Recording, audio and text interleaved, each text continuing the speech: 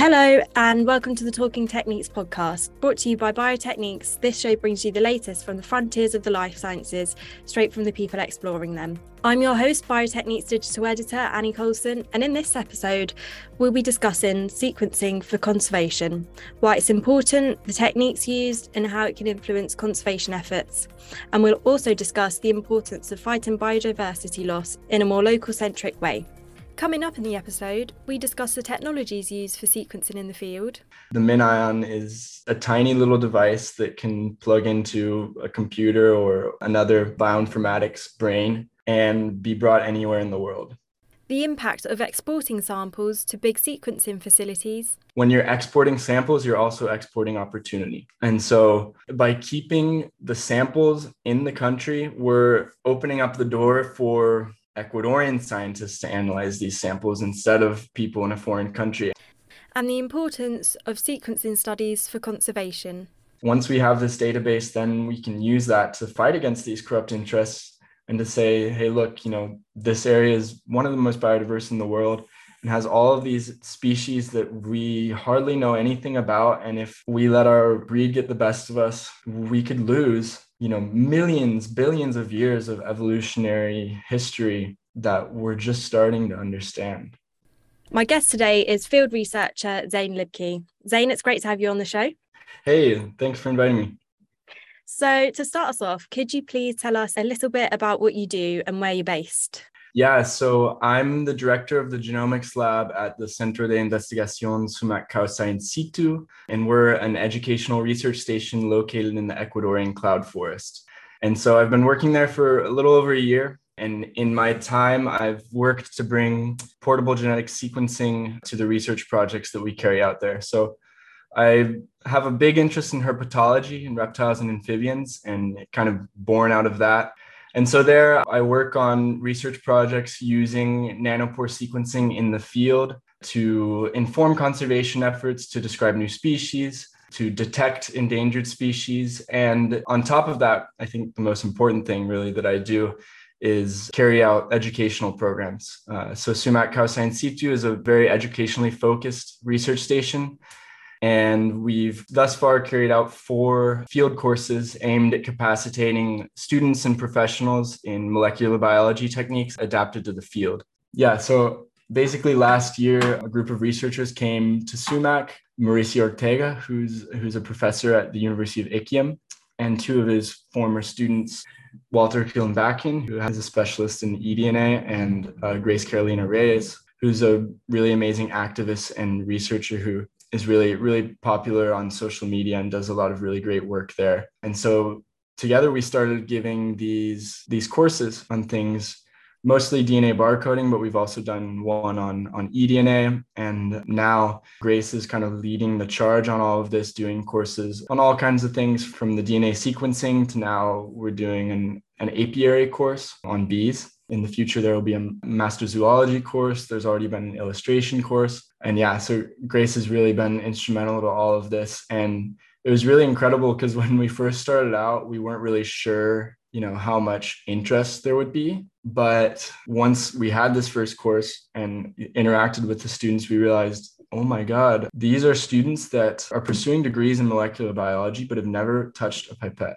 And the reason for that is twofold. One, a lot of these universities don't have the facilities required to do molecular biology. Some of them do, and some of them have really, really good labs. But even more so than that, over the past few years with the pandemic, most students have not had the opportunity to step foot in a physical laboratory. And so we really, right off the bat, encountered all these students who were just this infectious excitement to learn and get experience doing all of these techniques. So it's been really cool to be able to provide that opportunity to now over 80 different students. And I think that's something that's really important going forward, because as most of us listening to this podcast might know, theory is one thing, practice is another. And we have to work to hone both of them. So that's what I do in Ecuador. And more recently, I returned from a 3-month stint at the Wildlife Conservation Lab in Madre de Dios, Peru at Los Amigos Biological Station. where I worked on all kinds of projects ranging from DNA barcoding to pathogen monitoring to eDNA, mitochondrial genomes, and things along that line. So yeah, that's a little bit about me. And how did you get into this job? Well, so I mean, as a kid, I was always fascinated by nature, and especially things like snakes and frogs and reptiles, things that other people frankly found disgusting.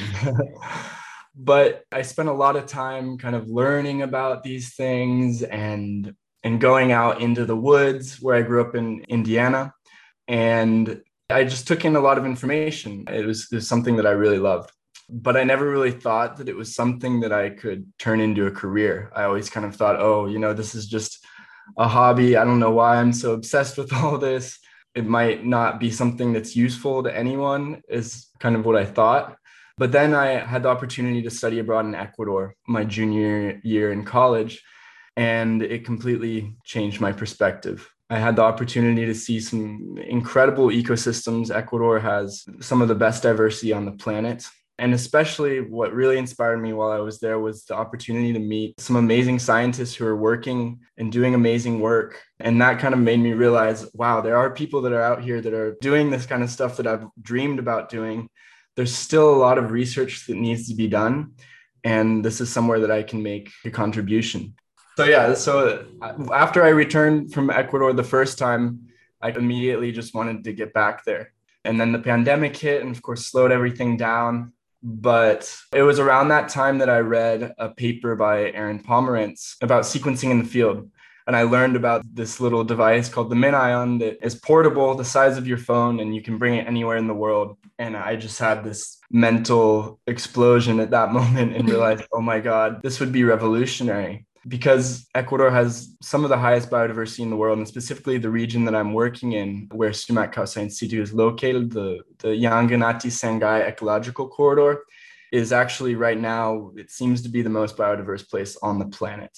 And so to study that kind of biodiversity, where especially we're dealing with a lot of cryptic diversity, animals that might look similar, but really are different, distinct species that might need distinct conservation efforts, genetic techniques are extremely useful, but sadly, those techniques are just not available to researchers working in places like Ecuador and Peru. And there's many, many incredible researchers that are working there. And just because of this lack of access to sequencing, they aren't able to use sequencing to inform taxonomic descriptions, to do eDNA analysis, to do all of these things that the science world is really rallying around at this moment. And so my goal was really to just bring that type of sequencing into the conservation sphere and open up that capacity to researchers working in the area and kind of see what we can get done.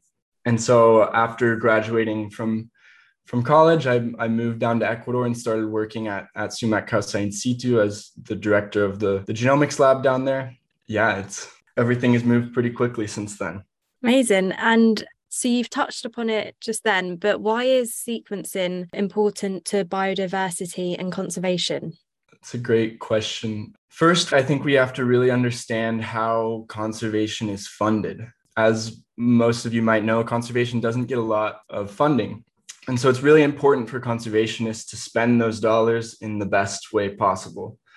And one of the ways that conservation is carried out is by actually creating reserves. And so I work primarily with a group called Fundación Ecominga that's based in Ecuador, and they have a system of reserves throughout the country where they're working to protect unique ecosystems, right?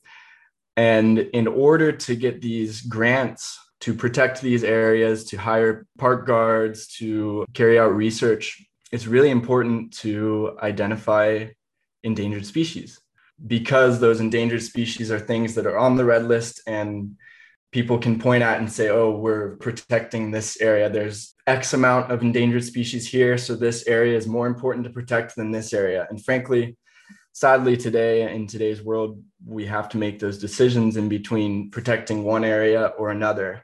But in a place like Ecuador, a large amount of that biodiversity consists of undescribed species. Currently, from our research, we've identified at least 18 undescribed species of frogs. And those are species of frogs that, because they aren't described, they don't have an IUCN Red List listing. And so while most of them are highly endemic and likely endangered or critically endangered, because they're not described, there's no way to get that rating. And as a result, grants and other formal types of funding are much harder to get because there is no formal description of the species and there's no formal knowledge of whether or not it's endangered or not. And so a lot of the research that we do focuses on generating sequence information for those animals and then using that to describe the species to try to eventually get it to a point where we can have a red listing for it. And then as well, I think things like eDNA are starting to become really important. We are currently working on a project to use eDNA to try and detect endangered species and critically endangered species in these sorts of areas. And so, species that are incredibly rare take lots of man hours and lots of power to go out into the field, and a lot of times very, very remote areas, high mountains with tons of cloud forests that are very inaccessible, and sending people up there all the time. And the amount of time that it would take to find those animals is really expensive and very difficult. And so with eDNA, we can instead take a sample of the water that might be coming from the base of the mountain and pick up frogs that are at the top of the mountain. And that's something that's really incredible. We're lucky here at Sumac Kausai in situ to have been doing herpetological surveys for the past 5-6 years, really. And in that time, we've amassed thousands of man hours out in the rainforest looking for frogs, for snakes, whatever it might be. And so we've been able to encounter a lot of species, and the last published count was 135, and we're already finding more, which goes to show that this is an incredibly diverse place. And of course, most places don't have a sampling effort that's going to be that directed. If there is a sampling effort at all, it might be some scientists that come by for a week and do a survey and then leave thinking that they have a complete picture when they really don't. And so this issue of sample completeness, while it can be resolved statistically with things like sample completeness curves, I think techniques like eDNA can help to start to mitigate that amount of sampling effort time that is needed to invest in order to really get a good picture of the full diversity of a place. And yeah, I really just think that right now we're kind of on the frontier of sequencing being used for conservation. I think we're really just starting to scratch the surface of the ways that this technology can help. So you mentioned the MinION, but what sort of equipment and technologies are you using? Mainly when I started this project, I wanted to make it as cheap as possible, mainly because I didn't really have much funding, but also because I wanted this to be something that is accessible to people all over the world and to conservationists, especially in high biodiversity areas like Ecuador.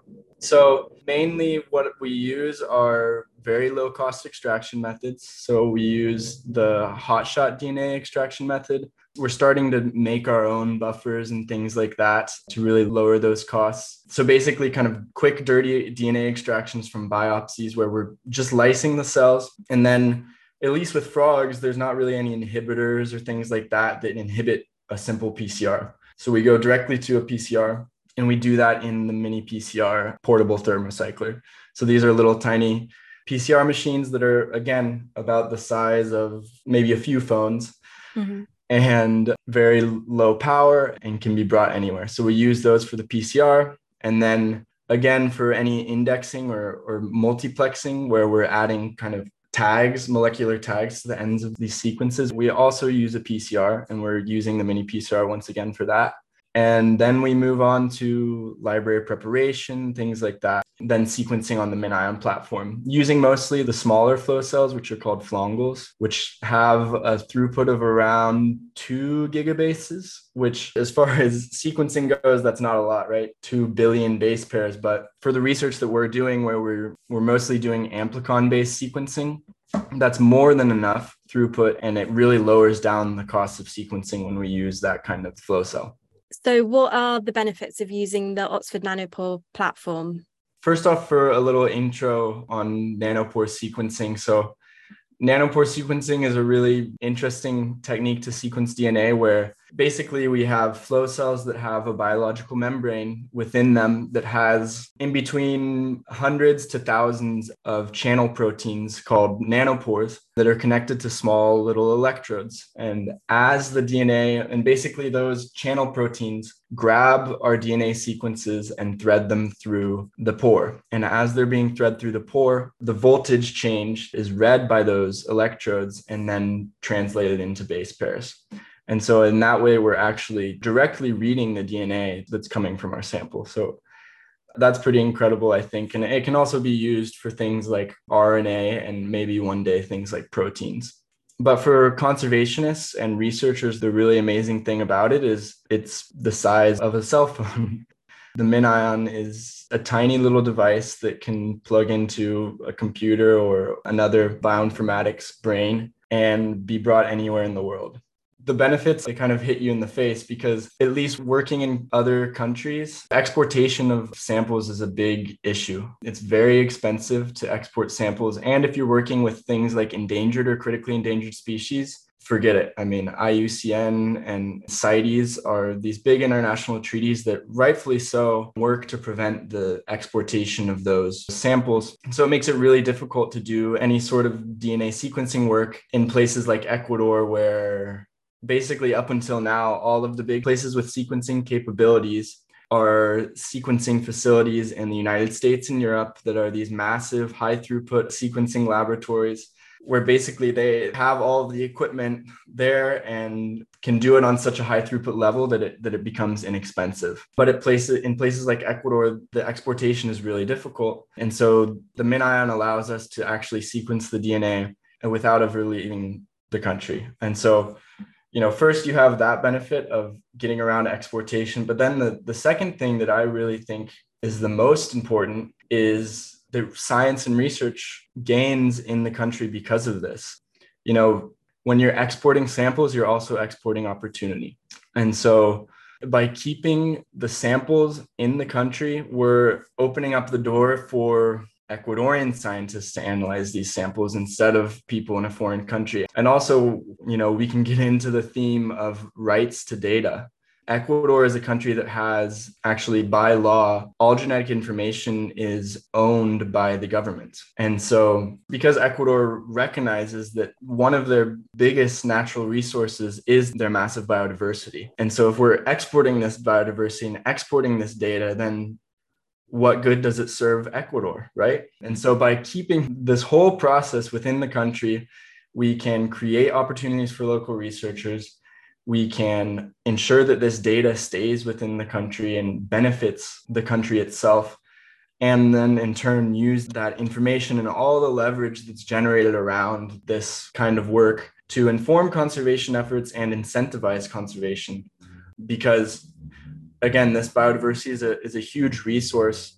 And then another thing I'd like to hit on is that sequencing is now not a black box. I think especially researchers in the United States and Europe who are sending off their samples to get sequenced, they don't know how that process happens, right? But now with technologies like the MinION, we can actually do the whole sequencing process ourselves. So we're actually gaining a lot of knowledge and a lot of really exciting experience that's lost when samples are sent off to be sequenced.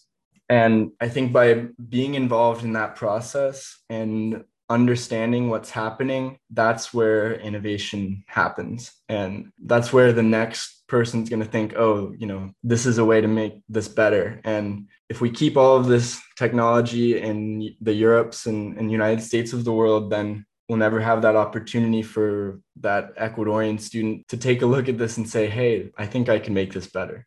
Could you explain a bit about your experiences with the workflows, so library prep, sequencing? So most of the work that I've done up until this point with nanopore sequencing is amplicon based.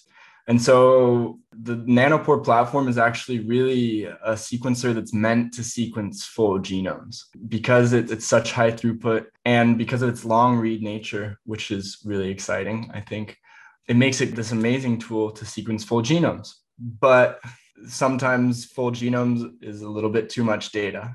And we can actually, using amplicons and using this highly multiplexed approach, we can generate a ton of data for a ton of different species, a ton of different individuals at the same time, which is also something that we really need to do. So basically, the multiplex amplicon sequencing approach consists of, we take our sample, we extract the sample, and then we do a first round PCR of our region of interest. In our case, it's usually the 16S ribosomal RNA gene, which is a mitochondrial gene, which is useful in DNA barcoding, which is, again, the process where we are using a genetic loci to identify a species molecularly. And so this first round PCR we do with a primer that actually has a little tail on it. And this tail serves as a second priming site for another primer called an index. And so after we do this first round PCR, we do another PCR that's usually less cycles because we already have a very amplified PCR product. And each of these primers is unique. So in our case, we have 10 different primers. And by combining these primers in different combinations, we can get up to 100 unique combinations and thus sequence up to 100 unique samples on the same sequencing run. And of course, downstream, we use bioinformatics programs to find those individual barcodes or indexes. There's kind of two camps of what those are called. I prefer to call them indexes. Oxford Nanopore calls them barcodes. And so, so then we basically have up to 100, or in the case of a lab like the Wildlife Conservation Lab in Peru, we're using 100 different primers, so we can create up to 1,000 or more different combinations. And then we basically take all of those unique samples that now have different indexes on them, and now they're, uniquely tagged, and we put them all together. And it's a really fun process because it's very counterintuitive as a molecular biologist to contaminate all of your samples with all of your samples, but it's an amazing step. So when we have these individual samples that are individually barcoded, we can't just throw them all together, willy-nilly, because they could be different concentrations and things like that. And if we have one sample that has a much higher concentration than another, then when we sequence, we'll only see that sample and we won't see the other samples. So that's where a process called normalization comes in. Now, normally it's recommended to do this with something like a fluorometer, where you can actually measure exactly the concentration of the DNA and then using that concentration balance everything out. A fluorometer costs around $2,000, $3,000 and costs reagents. We don't have that. So instead we use a gel. We just run all of our samples on a gel, and then, trying to keep everything as standardized as possible, the amount, the concentration of the gel, everything like that, the photos that we take. We basically look at the relative intensity of the bands and estimate the concentration, and then using that pool our samples. And we've had great success with that for samples up to a few hundred, which is really great because, it means a lot less work for the researchers and a lot less cost. And then once we have all of that, then we do purification. And so we wait to do purification specifically because it's not necessary to do any purification up until this point, and purification costs money. And we're trying to do this in a very cost-effective way. And so then we purify, we remove all of the primers, we remove any contamination from our sample, and then we have kind of this purified pool. And then we go into the Nanopore kit for library prep, where we're usually using the sequencing by ligation kit, where there are two steps. The first step, we do an end prep, where we're kind of breaking off the uneven ends of the DNA and preparing them for ligation reaction. And then we ligate on the sequencing adapters to our samples. And then once those sequencing adapters are ligated on, we do a cleanup. We actually do cleanups in between all of those steps as well. And then by the end, we have a very purified library with sequencing adapters on it. And then this is the really amazing part, especially to do with students. And, the first time I saw it, it blew my mind. And every time I do it, it still blows my mind.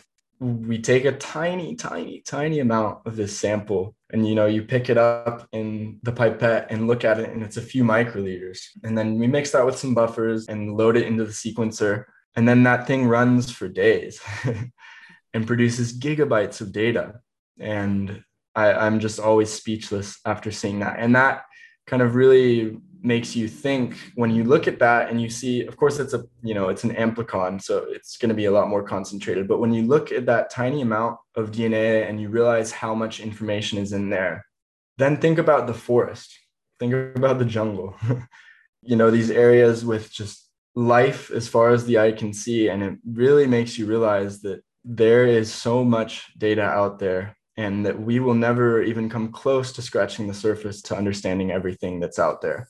So that leads us pretty perfectly on to the next question. So the data that is generated, how do you process it and what do you do with the data that you collect? Yeah, so as far as the raw data comes out, and then, to make it usable, we run it through all kinds of programs. First demultiplexing, then kind of quality control. And then we use a de novo consensus generator, such as NG species ID or amplicon sorter are two tools that I prefer to use. And basically what those are doing is taking all of the reads from each sample that has now been, separated out into the individual sample based on the demultiplexing software. And it does an alignment and then says, okay, in this area, we have, 90 sequences with an A and 10 with a G or whatever. And so the correct nucleotide here is an A. And so that kind of gets around the main issue with the Nanopore platform, which is its higher error rates than other sequencing devices. Typically for us, we see error rates around 10% when we use the R9 kit, which is already a few years old and outdated at this point. But Nanopore now currently is reporting error rates of 1% and below with their newer kits. And so that's getting better. And so this consensus strategy is really helpful to be able to get really accurate sequences from these reads. So then that gives us kind of our cleaned, ready to go sequences. And then we run them through, mostly at the moment, we use BLAST, NCBI BLAST. And that kind of gives us this quick, dirty look at whether or not the sequence exists in the international database or not, and shows us animals that it's related to and things like that. And so then that information, in conjunction with a lot of other scientists who work with Fundación Ecominga and the National Institute of Biodiversity, where I'm an associate investigator, we're working right now to describe several species from that. This description of a species actually takes a lot of time. It requires collaboration of taxonomists, geneticists. It requires field expeditions, all that kind of thing. And so it's not the fastest thing. But from the sequencing, we can at least see really quickly, okay, this sequence does not appear in the database anywhere. So we're likely dealing with something that's new to science. And so then, using that, kind of quickly be able to say, okay, do we want to invest our conservation efforts in this area or this area? And then, going forward in research, we can use that preliminary data to decide which species we want to kind of research more and which ones already have a lot of research done on them and which ones don't. And really up until now, we're still working to put all of those results together. I think we've generated a lot more data than we ever expected would be possible to generate. And right now are kind of reeling and trying to figure out how we can deal with that. Because frankly, this amount of data and accessibility of data has never really been possible up until now. And of course, I only have a university degree and still learning how to do a lot of this. How has the data helped inform conservation efforts so far? And how do you expect the data to be used in future projects? We actually recently did another project led by a really amazing researcher and close friend of mine, Walter Kilimbakian, who's a researcher at the University of Iquiam, which is nearby Sumac Causa in situ in Ecuador. And he's a specialist in eDNA. And so we went to an area that the Fundación Ecominga is working to protect. So it's kind of an area that is being rapidly deforested, and they're trying to go through and create reserves in the area before that all happens. And in that area, there happens to be a critically endangered species known as Atelopus palmatus, which is this really amazing green and orange toad, a harlequin toad, which pertains to the most endangered group of amphibians in the world. Sadly, this toad has not been seen in at least 10 years. Right now, the consensus is that it's extinct. And so the goal of that project was to try and find the DNA of that species using eDNA, and then kind of detecting which waterway it's in, then focus efforts even more and send researchers into that area and then work to protect that area. The first round of that was not successful in detecting the toad. We even went to the type locality, which is the place where it was described from, and it's now all cow pasture. So that's something we're still working on, looking into other techniques that might be more sensitive, because hopefully it's still out there. But through that, Walter was able to detect an undescribed species of frog that's present in the area. And so that's something that, we only have the sequence. We've never seen the frog. We don't know what it looks like or anything like that. But it kind of indicates that through this kind of genetic work, you don't always have to have a very targeted question. I think there are a lot of things that can come up along the way. Again, a lot of the data that we're producing is showing that there are undescribed species in the area. And so right now we have data showing that in the Yanganati-Sengai ecological corridor, there are around 18 undescribed species of frogs in the genus Pristomantis, which are these really amazing small little brown frogs that actually reproduce by direct development. They bypass the tadpole stage completely, unlike most frogs that you would think of. And the little frogs hatch out of the eggs as little tiny frogs. So the hypothesis is that has allowed these frogs to diversify to areas where frogs have never been able to be before. So like the slope of a mountain where there is no standing body of water, or the top of a mountain where, again, there is no standing body of water. And in the Yanganati-Sengai ecological corridor, we're actually in the tropical Andes. So we're talking about mountains and cloud forest. And so we have these really huge geographical barriers of mountains. And we see on these mountains, each mountain might have a different species of this frog. And when you look at these frogs, unless you're a very experienced morphologist, most people would think they're the same species. But then when we look at the DNA, it shows that they're actually very, very different, and a lot of times different distinct species. And so currently this data is being used to figure out which of those species are new species and how endemic they are. And then right now we're working to produce phylogenies of these. So we're working to produce kind of like an evolutionary tree that shows how these animals are related to each other. And then that will be used in a formal species description that will elevate these undescribed species to a species status and then open them up to be able to be evaluated by the IUCN Red List. And then once all of that happens, then they'll have a conservation status that will actually allow us to go to different conservation funding agencies and say, hey, look, we have this critically endangered species on the reserve. We really need help protecting it. And that's something that up until the nanopore sequencing was implemented, the sequencing part and the genetics part, it was very inaccessible and cost intensive because it required the exportation of samples and a whole extra layer of costs and bureaucracy on top of that, which now we're able to get around by doing on site. But at least right now, we've identified a lot of unique species from different areas, and that's being used in these grant proposals by Fundación Ecominga to protect these areas and to raise money to hire local park guards and things of the sort. The research station Sumac Causa in situ, where we work, it was started by a man named Henry Sanchez 20 or 30 years ago, who's a local kind of self-starter, like this amazing person. And he, a long time ago, convinced his family to stop cutting down the nearby forest and farming and said, hey, I think we should start doing environmental education. And his family was like, you're crazy, whatever. We're never going to make money doing that. We're never going to make a living doing that. And he said no, and somehow got some people on board and then started working at it. And it's been a long, hard road for him. But also now that we're working in this research, working with this technology, we're doing these courses. We're bringing students and professionals into the research station, capacitating them, and then sending them out throughout Ecuador and also now throughout Latin America. We have students coming in from all over. And that generates a livelihood for the research station and creates a reason for the place to be conserved, and is also creating a reason for the entire area nearby to be conserved. And so I think that's something really cool about this technology is we can create these labs that kind of have their own economic robustness, where they can be in turn not only researching the biodiversity, but also supporting the conservation of the biodiversity by doing the research.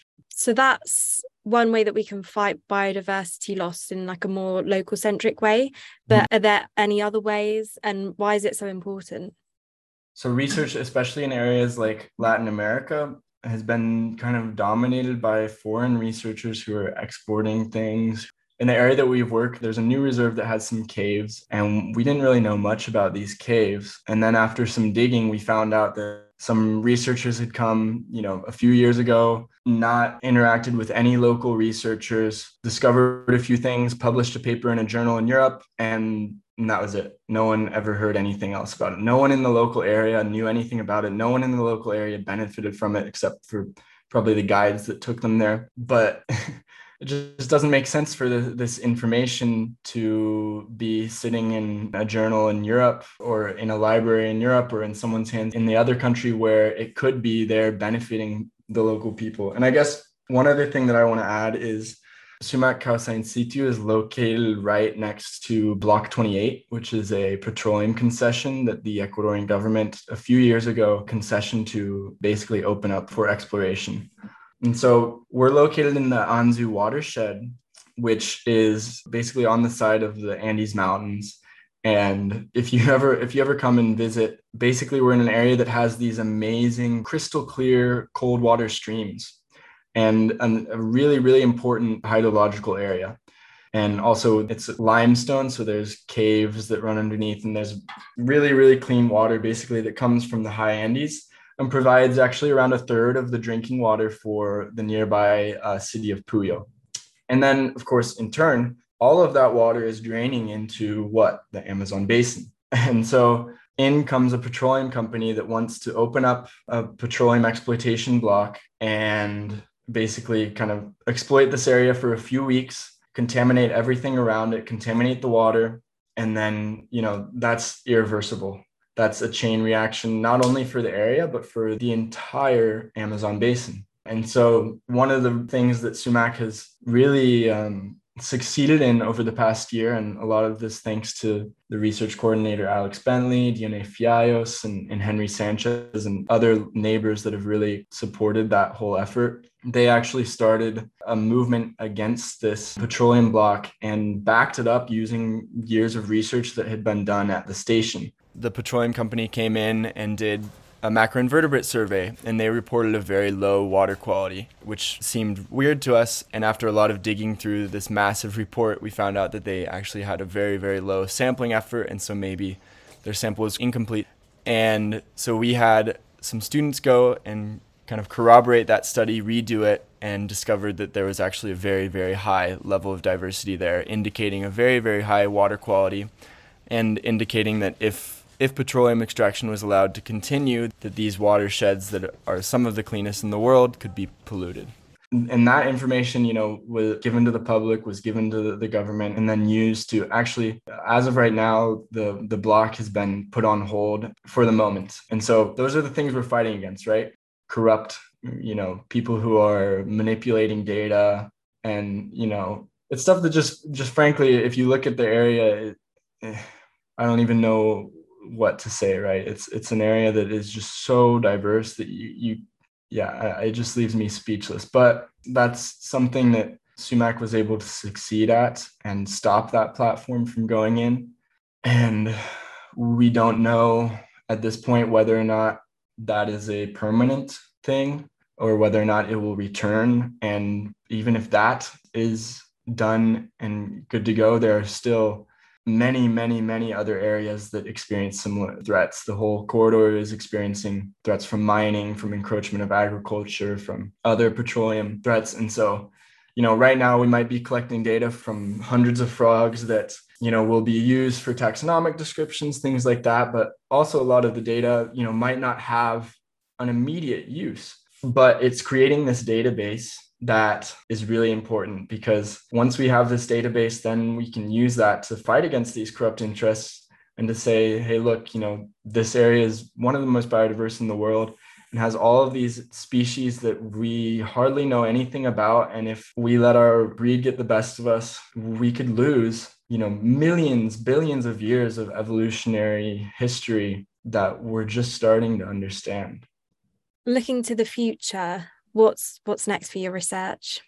Exciting. I think one of the difficult things about working with sequencing in biodiverse areas is there's too much that you want to study, right? Mm-hmm. I mean, the cool thing about the whole platform is now that we have this lab set up and now that we really have the experience needed to be able to run it in a really good manner, basically we can just walk out into the forest and find something and say, oh, I wonder what this is. Let's sequence it, and end of story. So it's really an amazing thing that is really, for me, as a scientist, a dream come true, because it allows me to explore my curiosity to the fullest. So right now I'm working on creating phylogenies for these species, and then that will be hopefully used in the future for species descriptions. Hopefully we'll be doing some full genome sequencing here in the future with the help of Nanopore, which, again, on site. After doing this kind of thing, I never want to go back to exporting samples. Just, if you can do it this way, you should. And I don't think there's really an excuse not to. So yeah, working on doing some full genomes of some of these animals, and then using that full genome information to create things like SNPs that can help us understand a little bit better the high resolution population dynamics of these species. Another thing that I'm working on right now is full mitochondrial genomes. So another really cool thing about the Nanopore platform is its long read capability. And so if you want to sequence the full mitochondrial genome with short read sequencing, you're going to have to do a lot of different PCR reactions, which would mean designing specific primers for each species, which makes this whole goal of being able to do broad biodiversity surveys very difficult. Whereas with long-read sequencing, we can instead do a long-range PCR on conserved sites of the mitogenome and then sequence those. And it actually works out to be a lot less expensive than traditional forms of that. And this is something that, we'll be producing information from multiple loci to inform taxonomic efforts. And then as well, there are some areas in the mitochondrial genome that have hypervariability. And so as we work through this and just working to create a database of all of this, we're hoping that we'll kind of start to see population level variation in these loci that can, give us even more information as to what's going on in these areas with these really endemic species. While working at the Wildlife Conservation Lab in Peru, we had a really exciting success. So I've been working with Dr. Mrinalani Watsa, and we're trying to monitor large mammals. And so things like jaguars or cougars or ocelots, things like that.